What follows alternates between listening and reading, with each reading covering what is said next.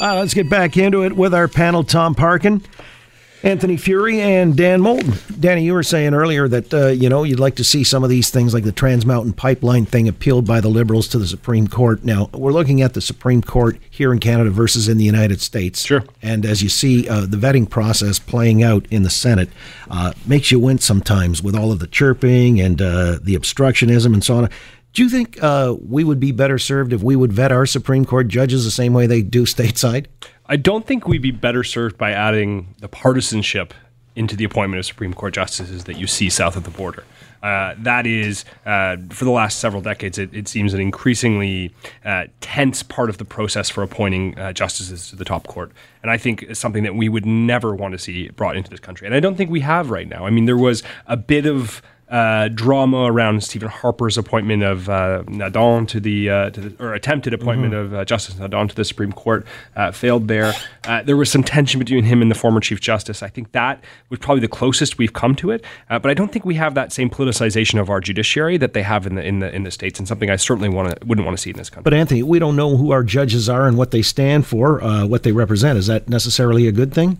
Yes and no. I mean, I see the merits to both systems, and I agree with what Dan's saying that the circus that we've seen recently in the past few days is not good for anybody, whatever side of the aisle that you are on. But I will say legal theory it's not a partisan thing, but it does speak to a political philosophy and a legal philosophy. You compare, Antonin Scalia to Ruth Bader Ginsburg, and you go, you are selecting someone based on this philosophy. And a guy like Barack Obama, who's also a legal theorist, I mean, he's in that philosophy as well. So you vote for Obama, but you don't vote for Ginsburg and Scalia, and you start to see the merits to it. I mean, they're making very different decisions than a state legislator is, but yeah, the people should have some sort of involvement, or at least get in the game a bit more, even if it's not through voting. Yeah, Tom, just knowing more of where our judges are coming from philosophically.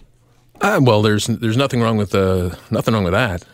People should know more about why do justice. Well, this is an open vetting process. Yeah. We don't have the same thing. This is entirely. Here's my fear: is that any time if you go into a vetting process that involves partisan politicians, you will inevitably end up with partisan judges, and I think that has served the United States very, very badly because we've got. I was listening to a report this morning. Well, why do you say that? I mean, Roe v. Wade was passed in '73, and that's because there was a progressive court, and it'll probably be undone, not according to what he said today, Kavanaugh. Did he? Yeah. Oh, okay. Well, but it's to me that's like judges are great about following precedent, except for exactly when they don't. It's kind of a creative system that they have in the United States where they elect people. They turn in some areas where judges are truly politicians. I think the system that we've got is that we have a legislature and a parliament that passes laws. We have a judicial system that interprets them and applies them, but doesn't make law. And when you turn judges into politicians, they start making law. And this is, just touching on, I mean, this cuts both ways. And you're raising the point. This cuts both ways. Because, I mean, maybe I can come prime minister and I'll stack the Supreme Court with all the people that would, that would think my way. But then, somebody else gets in, they do something completely opposite. Is that good for the country? I don't think so. I think that just perverts and undermines our judicial processes. I think if there's one thing, I'll give a little credit to Mr. Trudeau.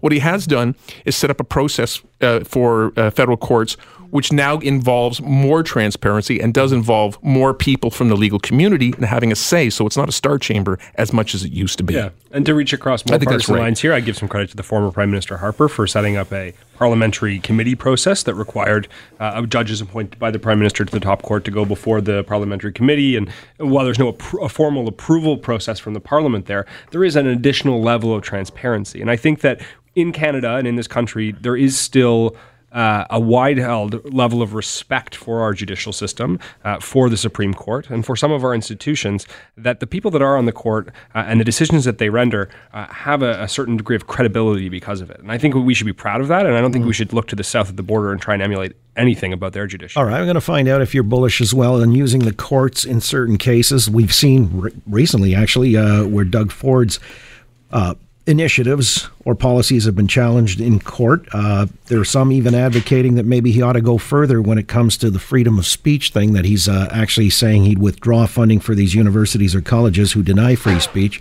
I want to come back and see how the panel feels about that and a few other topics worthy of discussion in moments here on The Oakley Show. Global News Radio, 640 Toronto.